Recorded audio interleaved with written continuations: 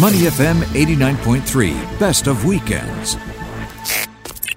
My next guest on is Christine Amour-Levard, the founder of Her Planet Earth and co-founder of Women on a Mission, a French-Swiss-Filipina philanthropist, adventurer, author. There isn't much that, frankly, that Christine hasn't done growing up in Manila, Paris, Tokyo, and currently here in Singapore. Welcome to the show, Christine. Great to have you with us on Money FM.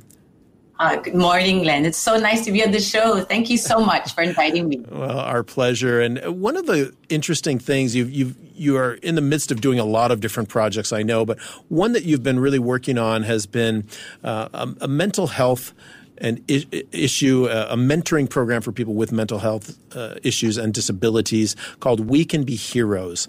And I thought that was a good one to talk about today, given the connection to the World Health Organization World Mental Health Day this weekend. Talk to us about that We Can Be Heroes program that you've been working on. So I'm really excited to share a little bit more about this, Glenn. Thank you again for letting me talk about this. It's an important issue for sure. And it's something that's very close to my heart. And it's an idea that came to me last year, actually. I watched a film that really touched me, people with mental health issues and disabilities. And, I didn't grow up with a sibling or somebody close to me with those challenges. So it opened my eyes a lot to the reality of the life of people who are faced with these difficulties. And I realized that throughout centuries, people with mental health issues and disabilities have been ostracized, have been very unfairly treated, sometimes even called freaks, have been hidden from society. And it's really unfair. I felt it was unfair. And I was thinking, what could I do to support? It really touched me. And so in the past few years, with one of my nonprofits called Women on a Mission, I've had the chance to run a mentoring program with my team. It's a big sister program with Pertapis Home for Women and Girls. And we learned a lot from that experience.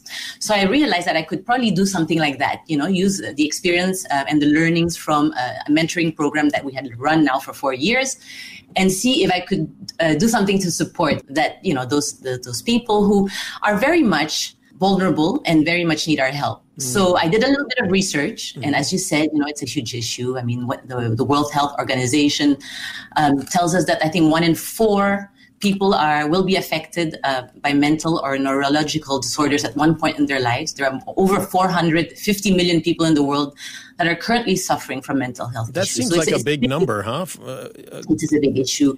Yeah. And so, I did a bit of research. I gathered some friends. We're a group of us involved in this new initiative, and it's a really brand new one.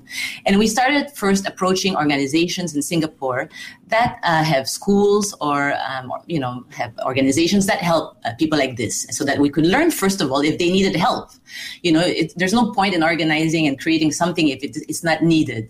And so we got the confirmation that they need support. They need volunteers to come in and do mentoring and help them because people with mental health issues and disabilities, like all of us, just want to connect, want to have friendship, want love and affection, encouragement.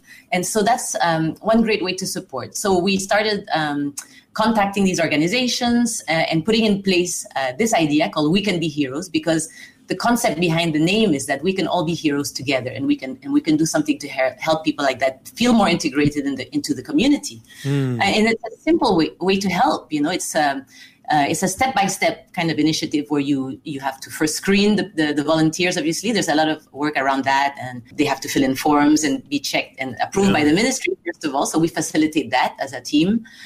And then we organize briefings at the venues where our partners are. So we have 3 partners actually at the moment, and they are well-established organizations in Singapore. 2 schools that cater to children with mental health issues and disabilities. One is the Genesis School, and the other is the Melbourne Specialist International School. And then we also approached Meta Welfare Association that has a facility like that supporting adults who have challenges. What are you finding, Christine? Sorry, what are you finding are the biggest needs in these schools for We Can Be Heroes, the volunteers to come in and help with? Like you say, they're already established schools and they probably do a pretty good job already. Where are you finding you can fill in the gaps? so while we were meeting with them and questioning them and understanding a little bit more about the work they do, we realized that there were two sections where we could help. One is some of the teachers need a break and need support and need almost like teacher assistants, so they were open to having us come and be there maybe during the lunch breaks of the children and help interact with them and help work on certain projects. And same thing with the adult organization for Meta. They do organize a lot of field trips, and they take their beneficiaries out to parks and they go hiking or play bowling, and they need a lot of support to make sure everybody stays together, stays safe, has the best time possible. So they were really open for that support in terms of their actual programs. And then obviously, when we explained that, the objective is obviously to mentor maybe even one-on-one, is to do that outside of the organization later on. Once the trust is built and the relationship is established, then the objective of our mentors is to take one of their mentees out on a regular basis and try to lead a normal life as friends do, go to the movies or go for a bike ride together. And I think that's the base of the mentorship program. It's about the friendship that you could build and support for our beneficiaries. Yeah, and what's been the response so far? How many kids or adults have you helped? So it's just new, Glenn.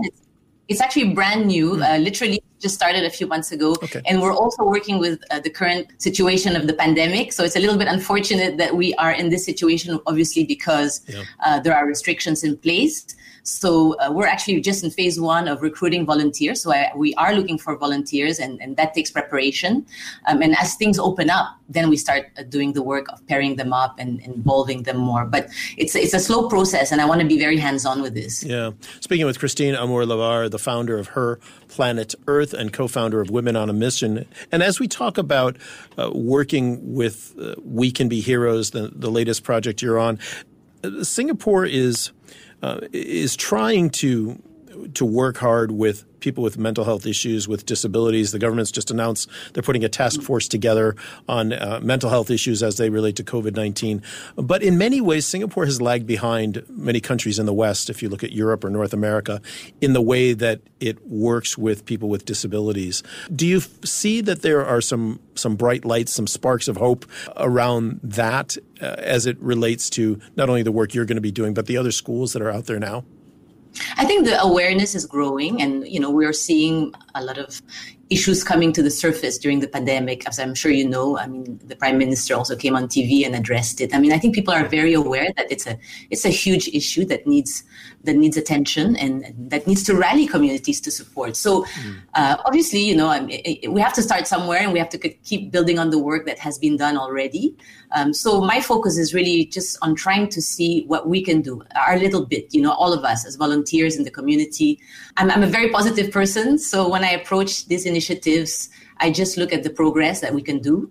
I focus on that, and I'm very much about driving, to rally people to do that. So I'm sure we can all do better. And Singapore, is doing its best at the moment. It's dealing with a lot of issues as well. But I would like to see people with mental health issues and disabilities, interacting with us more in the community and not be so taboo. It seems it's still a bit of a taboo, to talk about these issues and to bring people like that out in the community. So I'm hoping that we can integrate them more, and they're so deserving. And one of the most beautiful things I think about people with mental health issues and disabilities is that they also show us the way, because they don't wear a mask, as we all do in the society, by being polite and acting a certain way.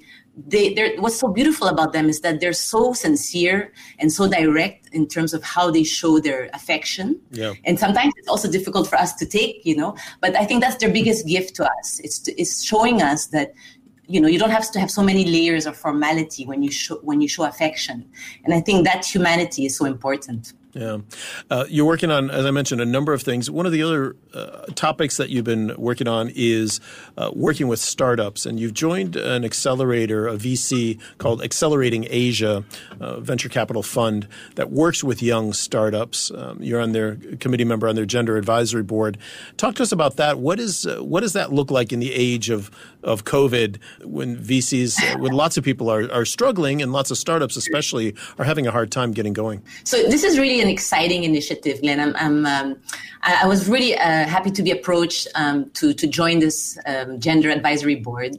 I get to talk to some really exciting founders who are creative and coming up with interesting ideas. Obviously, everything's done on Zoom. It's like a speed dating thing. So they come and they present their ideas. The founders are ready with their presentations and their ideas. And obviously, you ask them a lot of questions. And my role, obviously, in terms of the gender advisory board is to make sure that in their business planning, they're looking at sustainable ways for their business. Are they looking at, hiring women? Are they looking at great ways that, their products can serve society? What's the impact on the planet? And those are all important things that I'm very excited to talk about with them, and just ways that we can help make them successful. So there's so much creativity in our region at the moment, Glenn. When you hear these young startups, it's really invigorating. I learn as much from them as they learn, hopefully, from me. So there's been a big investment in VC in these funds and in these startups recently, despite COVID-19. So that's quite encouraging. But we need to see more women involved in this, either as investors or as founders themselves, getting the right backing from investors. Now, one would assume this isn't a great time to be starting a startup. I mean, startups are hard no matter when you start them, even in the best of economic conditions. Is there any advantage? For example, are some of these startups looking at specific problems to be solved around the pandemic? Yes. Is that why they're going now? So some of them are. I have spoken to a brilliant startup actually that was working on some ventilation systems that can detect COVID-19. So some clever ideas there for sure, with very intelligent and accomplished founders working on that. You've got other initiatives, for example, that will take satellites up into the sky using hot air balloons. So they're trying to reduce the waste, around that we have around the atmosphere already by using hot air balloons that we can retrieve. Obviously, right. There's a great startup that I was talking to in Bangladesh that was focused on organizing, like a Grab service for women, only for women, to get them safely to work and to school, because it's been an issue there, sure. And how they train their drivers. So they're definitely, navigating the challenges of the pandemic in very creative ways. But interestingly enough, they've gotten a lot of attention, and investors are excited to partner with them, which is quite encourage,ing actually. Yeah, and you're seeing these all across Asia, or are they located in so they're mostly in one place? But like for example, the one I mentioned. Bringing the satellites up is also between Australia and Canada. So they're quite global, but the majority would be in this region, yes. Yeah. And finally, Christine, you've been working on the Global Youth Art Competition, and that's tell us about that. Sure.